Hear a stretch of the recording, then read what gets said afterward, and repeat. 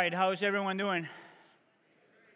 For those of you that are visiting, my name is Hannibal Rodriguez, one of the pastors here. For those of you worshiping with us from the East Worship, welcome all to Wheaton Bible Church. Today we get the blessing after 2 beautiful weeks of Missions Fest to go back to the Gospel of Matthew. How many of you guys were here present for the Missions Fest? Isn't the Lord amazing?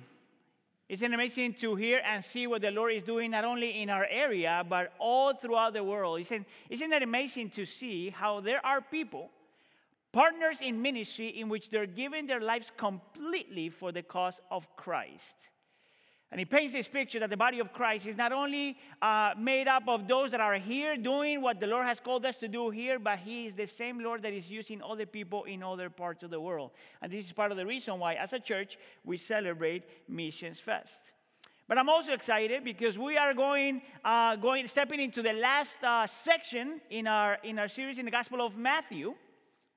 And today we start the beginning of the last 2 chapters in the Gospel of Matthew. We're looking at chapter 27, the first part, and we have only, I think including this one, 4 more sermons. 2 years as walking together through the Gospel of Matthew. And I hope that what the Lord has been doing in your life is to paint a bigger, better, more beautiful picture of who Jesus is and why is it that he came to do what he did.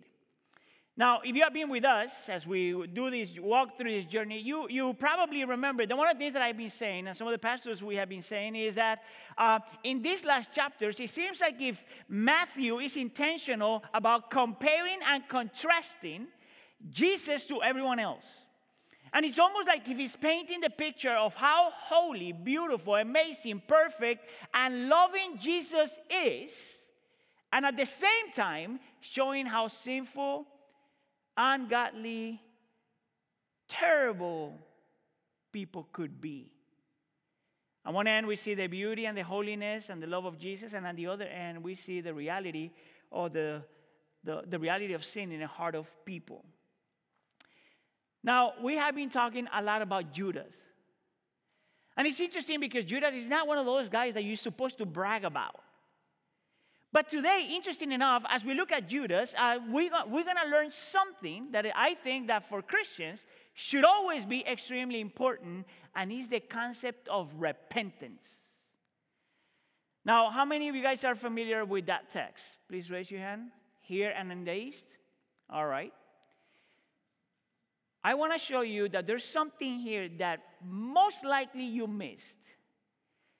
That at the end of the day, we see how awful this event is and what Judas is going through, but we miss that the one thing that he needed to change his life completely, one simple little thing, and is the word repentance. So I'm actually only going to use a few of the verses that we read today. I'm going to talk about 3 things. I'm going to talk to you about what repentance is not. Second point is going to be what repentance is. And third is going to be what repentance looks like. What is not, what it is, and what it looks like. So let's go with point number 1. Right at the beginning of the text, we see that all the chief priests and the elders had already made plans to execute Jesus. And to do that, to accomplish that, they take him to Pilate, the governor. And while all of this stuff is happening, something is happening in Judas' heart. So look with me, verse 3. It says, when Judas, who had betrayed him, Jesus, saw that Jesus was condemned, he was seized by remorse and returned the 30 pieces of silver to the chief priests and the elders. Now pause there for a second. So something happens. He realized that what he had done was wrong. He sees that Jesus is being condemned. And out of a sudden, somehow, something hits him hard. Something seized him, the text says. And he feels remorse. Now, I want you to pay attention that the first thing he does is he goes and tries to return the money. And not only he tries to return the money, but look at what happened in verse 4. He goes to the religious leaders and he says, I have sinned. For I have betrayed innocent blood. He's saying, I messed up. What's happening here was not supposed to happen. And then these people, like good religious people, says, what is that to us? That's your problem. Now, this is where we need to dig a little bit more into the text. Obviously, the word remorse is talking about this feeling of guilt. It's interesting, though, that the word remorse in the original is made up of two different words. The first part of the word means before or after, right? And the second part of the word in the original means to rethink or to change your mind or now wanting to change directions. So he sees what's happening with Jesus, and somehow, out of a sudden, he feels this thing that says, man, this is not what I was supposed to do. Rethinking, analyzing, maybe wanting to change direction. So I actually think that the text tells you that Judas felt really, really, really bad for what he did. How about if I tell you that looks like what people feel and think about repentance? It looks very close to what looks like repentance. What I want to do for the next few minutes is actually make a distinction based on what we see here between the difference of remorse or feeling bad for something and repentance. The difference between remorse or regret and repentance, because I think that it's two different things. And I think that the text shows us that there are two ways, there are two indicatives, there are two things that we should pay attention that tells you when something looks like repentance but it's not repentance, it's only remorse. The first thing is when there's a tendency to reduce repentance to just the emotion of regret. Is when we reduce repentance to just the emotion of regret. Actually, many people think that if you feel really bad, that means that you truly repented. Now, to make it clear, I do think that the Bible talks about us feeling bad for what we do. We should have a heartfelt conviction of sin. If you do something wrong and you don't feel bad, you are dead. There is something natural that when we do something wrong, we feel bad. But how about if I tell you that should never be enough, especially in a culture in which sometimes doing the wrong thing does not feel wrong? Actually, there's a song going around, years now. It says, how can this be so wrong if it feels so right? For the sake of transparency, have you ever had that thought? Have you ever had the thought that something, even though God says it's wrong, it feels right? Okay, for the sake of honesty, those of you here in the West and those of you sitting in the East, raise your hand if you have ever had that thought. The rest of you guys are lying. We just don't say it.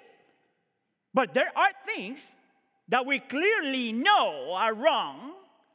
It just doesn't feel wrong. Actually, in a second, I'm going to make the argument that that's part of the reason why we struggle with our sin. Maybe to be able to identify or make the distinction between what remorse is and repentance is, you got to ask a question, a very profound question, in my opinion. Maybe you need to ask the question, what do I feel bad about? If you answer that question, I think that you can make a distinction. Actually, let me make the argument like this. I think that it's possible to feel really bad, and that doesn't drive you to repentance. I actually think that it's possible to say something similar to what Judas said here. Did you notice? The guy said, I have sinned. I have sinned, for I have betrayed innocent blood. He saw what he did.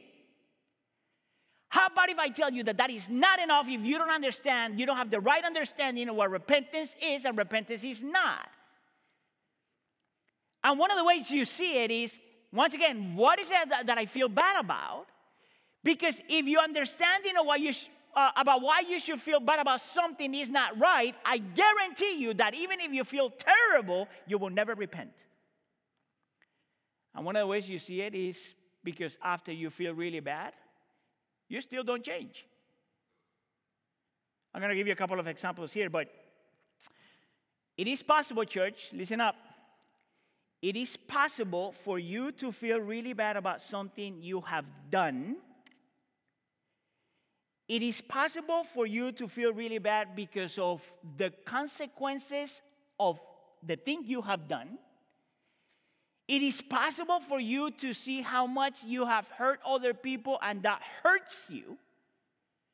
It is possible to feel bad because your decisions are bringing awful things to you. But if it stays just as this remorse or regret, you will never change, and therefore, that's not true repentance. I'm going to give you an example. By the way, for those of you that have your kids at the fall camp, I got the blessing to be with them a couple of days. Actually came back this morning. I gave part of this sermon to them because I wanted them to hear the same thing that you guys are hearing this morning. So I shared this part of my testimony with this.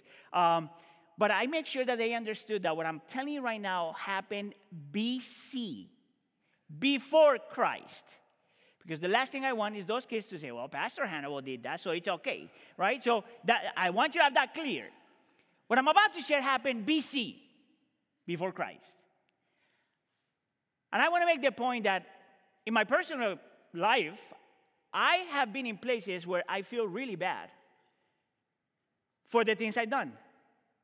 I see the sinful tendency in my heart. I see the consequences that brings. I see what is going to happen to me. And I feel really, really bad. And the first time that I think I truly experienced this was when I was about 13. And at that time, I'm living in Ecuador, and I have a cousin. And we are like Batman and Robin. And I'm the second one. He's Batman. And we had this tendency that whenever we were hungry and we had no money, we will go to the mini marts around the area and take something without money. If you don't know what that means stealing. So we were going to the store and then grab something. And we were really good at it. One day, though, I grabbed a chocolate this big, which in itself is such a dumb decision. I mean, if you're going to steal something, I'm not saying that you should, but if, use something that you could, hide. I grab a chocolate this big and I put it down my pants, and before we leave the place, the security guards stopped us. And they said, "We saw you getting something." And my cousin, which is Batman, he says, "We didn't do anything." He's not afraid. He's Batman. Me, on the other hand, I'm super scared. And I'm like, "No." And then my cousin says, "You can do nothing to us." And I'm like, "I didn't do anything." And then to try to intimidate us, they opened one of those huge coolers where you put the meat in. It says, "Either you give me what you have, or I'll put you in there." Guess what Batman did? You can't do that. That's illegal. You know what I did? Put me in there. That's crazy. We never returned what we stole. And they let us go. You know why that story was so important to me? Because I felt really bad for what I did. I saw the consequences of my sin. I saw what my sin could bring upon me. And yet I did not change. We did it again and again and again until I became a Christian. Now, I think that happens, something similar to that happens to a lot of us. When we reduce repentance to this remorse or regret, And that is not enough. Isn't that the reason why there has been many cases in which the person commits adultery, sees how much the spouse is suffering, sees everything that the person has lost, and when things go back to quote-unquote normal, when you think that you are secure, the tendency, if there's no true repentance, is for people to go back to do the same thing over and over and over again. Why? Because the tendency is to reduce the definition of repentance to feeling really, really bad. You know what's crazy? There are sins in which we don't feel bad. There are things we do in which the emotion is not even there. So I don't think that change is possible if you're banking on what you feel.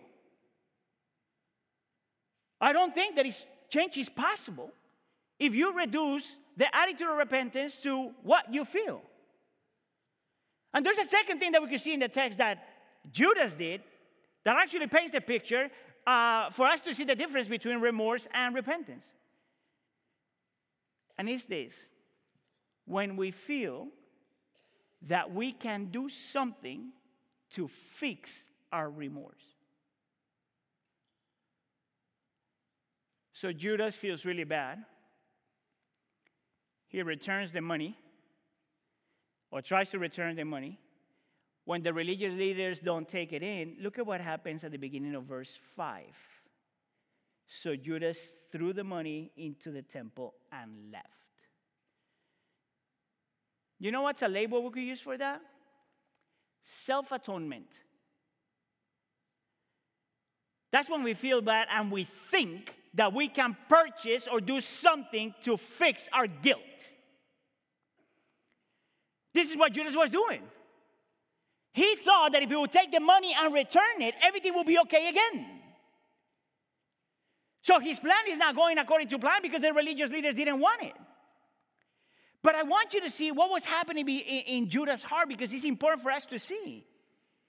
See, the reason why Judas sinned in the first place is because by nature he was self-centered, egocentric, and narcissistic.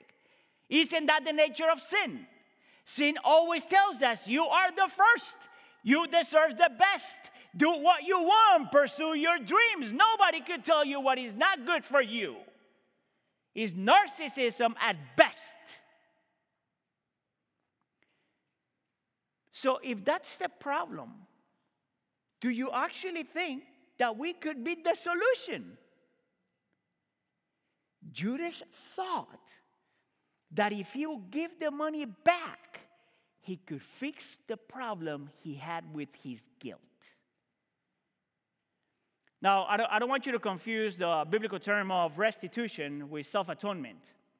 The Bible does call us to make a restitution. If we have offended somebody, we have to go and try to fix things. If you're stolen something, you're supposed to try to return it. That's a biblical concept, but please do not confuse restitution with self-atonement. Actually, let's make it a little bit more personal for those of you here and those of you in the East. Think about everything that you have said, everything that you have thought about, every wrong motivation you have had, and every single little thing that you have done wrong, and tell me, how can you possibly ever exercise self-atonement? We will spend the rest of our lives and eternity trying to pay our debt. You know what's sad about Judas? Is that even though he returned the money, and he thought that he had made it right, his guilt did not go away. And in the second part of verse 5, it says that he went away and hanged himself. So please don't ever confuse regret with repentance. Please don't ever reduce repentance to just the feeling of feeling bad. And please don't ever think that when you feel guilty, if you try to fix it, it's because you repented. That is not repentance. With that, then, we got to go to point number 2, because if that's not what it is, then what is it? And I need us to spend some more time thinking about regret. Because the Bible does talk about that, though. Paul, for example, in 2 Corinthians chapter 7, he talks a lot about that.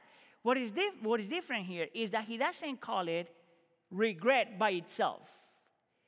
He calls it godly regret or godly sorrow, godly grief. And there's a huge difference between just remorse and godly grief. And the difference is in the word godly. And this is the thing that I want you to see clear. If you really want to repent, you cannot just focus on what you feel. You must focus on the one you sin against. See, the tendency when we struggle with repentance is because we are either focusing on us alone or the consequence of the sin, but not in the sin itself and who that sin is against, the person of God. Every single sin we commit is against the person, the character, the holiness, the patience, the love, the goodness, and the faithfulness of God. First and foremost. Actually, let me make the argument, church, that if you don't learn to see your sin like that, you will never learn to hate your sin. Okay, moment of honesty number 2. How many of you guys hate your sin? Raise your hand. How many of you guys love it? Raise your hand. You see, the reason why nobody here, except 2 people, and some of you guys in the East, raise your hand for the second one, is because it is hard to acknowledge that part of the reason why we sin is because we still love it. If you don't love it, why do you do it? You don't do the things that you don't love. Even if you're a believer, even if you surrender your life to Jesus, even if you have been walking with Jesus, the reality is that we hate our sin because we're supposed to and we ought to. But at the same time, we have this weird relationship in which we love it. That's why I pray that Jesus returns. I'm so tired of loving the things that destroy my heart, destroy my family, and destroy my relationship with Jesus. Part of the way we change is if we understand that we have this dual relationship with our sin, in which we hate it because it's awful, but at the same time we still love it. Let me give you an illustration. King David. I mean, if you know that story in 2 Samuel chapter 11, when he committed adultery, I think that all of us would say, man, he messed up really bad. If you don't know the story, please read it. But I'm going to give it to you in 30 seconds. If there was someone that had multiple sins on a roll within seconds, it'll be this guy. So sin number 1, he's supposed to go to work. He's supposed to go to work, and he doesn't. He took a chill day, personal day, sick day. Sin number 1. Sin number 2, because he did that, now he's got a lot of time, and he's walking around, and he starts to desire a woman that is not his. Sin number 3. As a king, he has the responsibility to use his authority to protect, defend, and serve his people, because that's what a leader does. How does he use his authority? To demand that this lady will be brought to him. And the reason why we see that this is abusive power is because who would say no to the king? Sin number 4. He sleeps with the lady. And now the lady's pregnant. Sin number 5. He tries to bring the husband to trick him into believing that was his kid. And when it happens, sin number 6, he kills him. You know what's interesting about that story? Is that if I had David, which I'm going to ask him when I see him, Did you hate your sin? And he's going to say yes. So why did you do it? Because I loved it. What is interesting about his conversion story is that he does not repent first for the things that he has done. He doesn't even apologize, at least in the story that we see. He doesn't first apologize to the lady or makes it up for the family. You remember what was the first thing that came out of his mouth? Against you and you alone I have sinned. Because if he doesn't start with God, it's not repentance. If you don't understand that every sin we have committed is not against God first, is not real, genuine repentance, and most likely you will not change because it's only a regret. This is why Paul says that godly grief brings repentance. We repent not just because of the things we have done wrong. We repent not just because of the effect of our sin. We repent not just because of the consequences of our sin. We repent not only because of what sin can bring to us, but we repent because first and foremost, we sin against God, even if it feels right. Even if it feels right. So you want to learn how to hate your sin? Learn to see it vertically first, not just horizontally. Now, that solves the first misconception. It has to be more than regret. What about the second one? What about the self-atonement thing? See, how is it that you don't do what Judas did? And for this one, I'm going to spend just a few minutes talking about the prodigal son in Luke chapter 15. Because I think that there you get the picture. So here in Luke chapter 15, you got this young man that is so interesting. He's got a lot of similarities with Judas. If you remember the story, the young man tells the father, give me my inheritance. You know what that meant? That here you have a young man that has a relationship with his father. And the fact that he's asking for the inheritance, he's basically saying this: I wish you were dead because I need my money. You ever thought of that? He's saying to the father, man, you're still alive? I need my money. And he shows you that this young man wants what the father gives, not the father. He goes away, he wastes all this money. Isn't that what Judas did? He loved what Jesus gave, but not who Jesus was.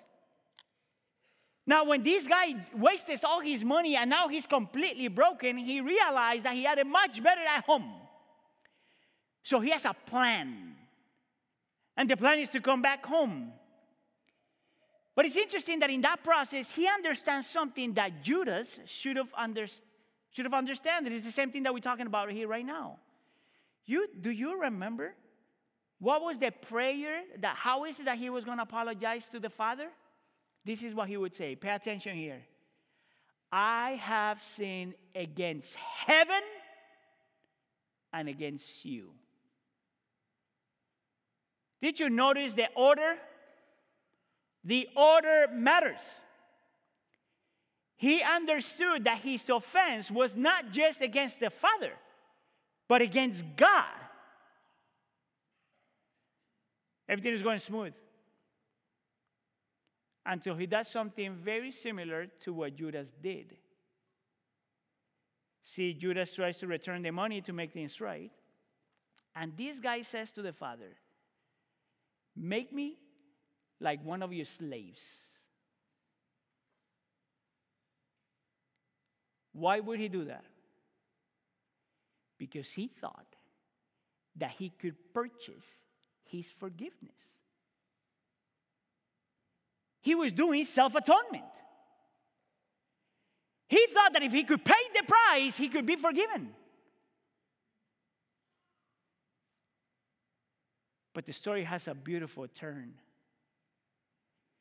Because that was the plan. But as the kid is coming home, the father sees him from the distance and he runs to him.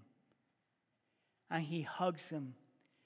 And he puts a robe on him and put a ring on her saying, you're back into the family. What is interesting, though, is that a father in that context and in that time would never, ever, ever, ever run. Why? Were they lazy?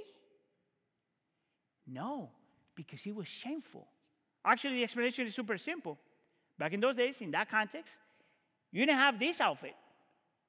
You had a robe, kind of a gown. If a man would run, everyone could see his shame. And yet you have a father who does not care about public shame. And he runs to his kid and he hugs them and receives them even before he repented, and does not allow for this kid to purchase his redemption. Why would Jesus tell that parable? So we understand that there's no way, not only that we cannot purchase our forgiveness, but that God chooses to forgive even before we repent. And I find it super significant that Jesus is saying that when he's about to go to the cross. Do you know why he says that before he goes to the cross? So they could see and we can see that what drives us to repentance is not just the feeling, and that what drives us to repentance could never be self-atonement. That what invites you to repentance is that Jesus died for us while we were still sinners. He chose to love you before you repented. He died for you before you repented. He took the shame before you repented. He did what he was supposed to do before we repented. He was the one running toward us before we repented. He did everything we didn't want to do before we repented. Why did he do that? So we don't have to do self-atonement. The atonement had already taken place. And when you see it and you embrace it, you are quick to repent. Because you never want to offend the one that did that for you. You know, I'm convinced that if Judas would have seen that, he would have repented. And Jesus would have taken him, from a human perspective. He couldn't see the beauty of God, the mercy of God, the goodness of God, the satisfaction of God, the love of God, the patience of God. That's why he thought that feeling bad was enough. That's why he thought that he could fix the problem instead of running to Jesus. Is that how you repent? See, I don't want us to finish the Gospel of Matthew without having an attitude of repentance. I don't want us to finish our journey through the Gospel of Matthew in which we don't become repenters by nature. So that leads me to point number 3. What repentance looks like. And it seems appropriate that if we're spending all this time talking about repentance, what repentance is now, what repentance is, that we take the time as a congregation to repent. Amen? Now, this is the way we're going to do it. I'm going to lead you guys here in the West in a time of repentance, and I'm going to ask Pastor Kyle to lead those of you sitting in the East in a time of repentance. And we're going to take a few minutes to do that. So let's get ready in the East to do this, please. And now for us, I want to invite you, if it's possible to you, for your body to reflect where your heart is. So if it's possible for you, I'm going to ask you to kneel in a second, if it's possible. And I'm going to walk you through 10 different prayers. These are prayers that was written by Trevin Wax, he wrote an article called Christians, We Are Repenters. And basically, I'm modifying some of the stuff that he says, and I'm going to walk you through this. All right? And the way we're going to do it is like this. I'm going to read the sentence, the prayer, and I'm going to give you about 10 seconds for you to stay there with the Lord and do what you have to do. Amen? All right, so if you can, please kneel.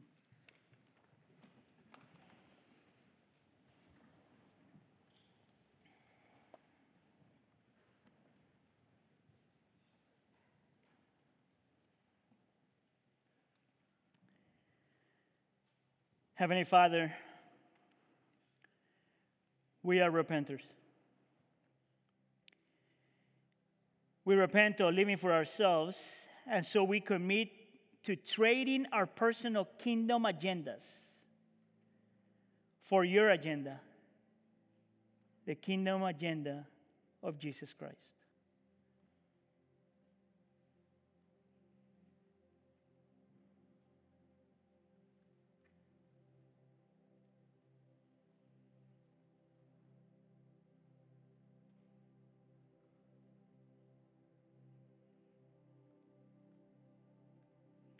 We are repenters. We repent of making God out to be more like us. And so we ask you to change our hearts and make us more like you.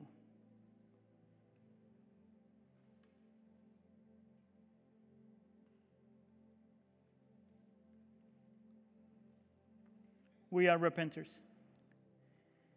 We repent of our silly attempts to justify ourselves before you and make ourselves pleasing to you through our own efforts. And so we ask you, Lord, to save us and sustain us in your steadfast grace and help us to rest in Christ's work on our behalf.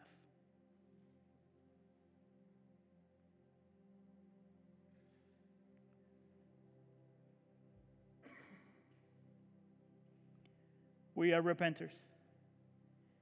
We repent of our hypocrisy and self-righteousness. So we ask you to deliver us from double-mindedness and to help us seek your righteousness above all.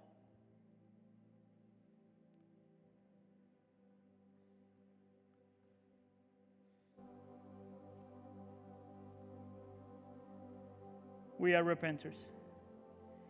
We repent of valuing most what other people think.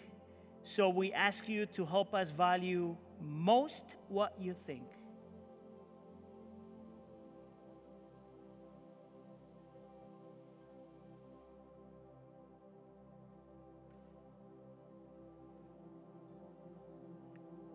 We are repenters. We repent of withholding areas of our life from your command. And we ask you, God, to invade and overcome every part of us, our hopes, our desires, our dreams, our thoughts, our actions, and show us how to love you and love others from a whole heart.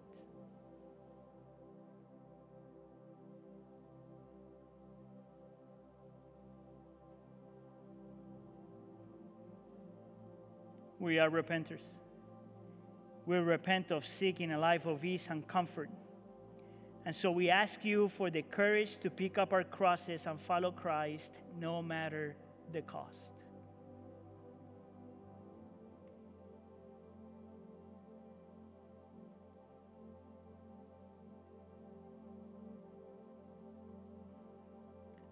We are repenters. We repent of all the good things we have failed to do. So we ask you to open our eyes to the opportunities for us to shine your light in a dark world.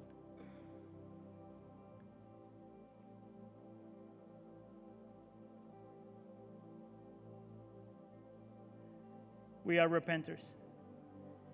We repent of serving ourselves and our own interest. And so we ask you, God, to empower us to serve others in the name of your Son.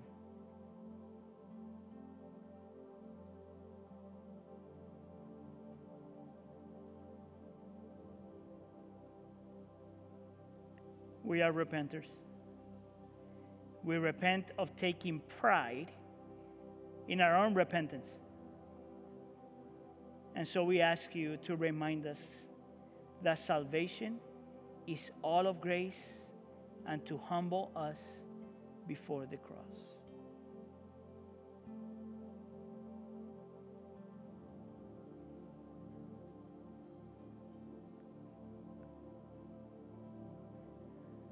Lord, we are grateful because repenting is a gift.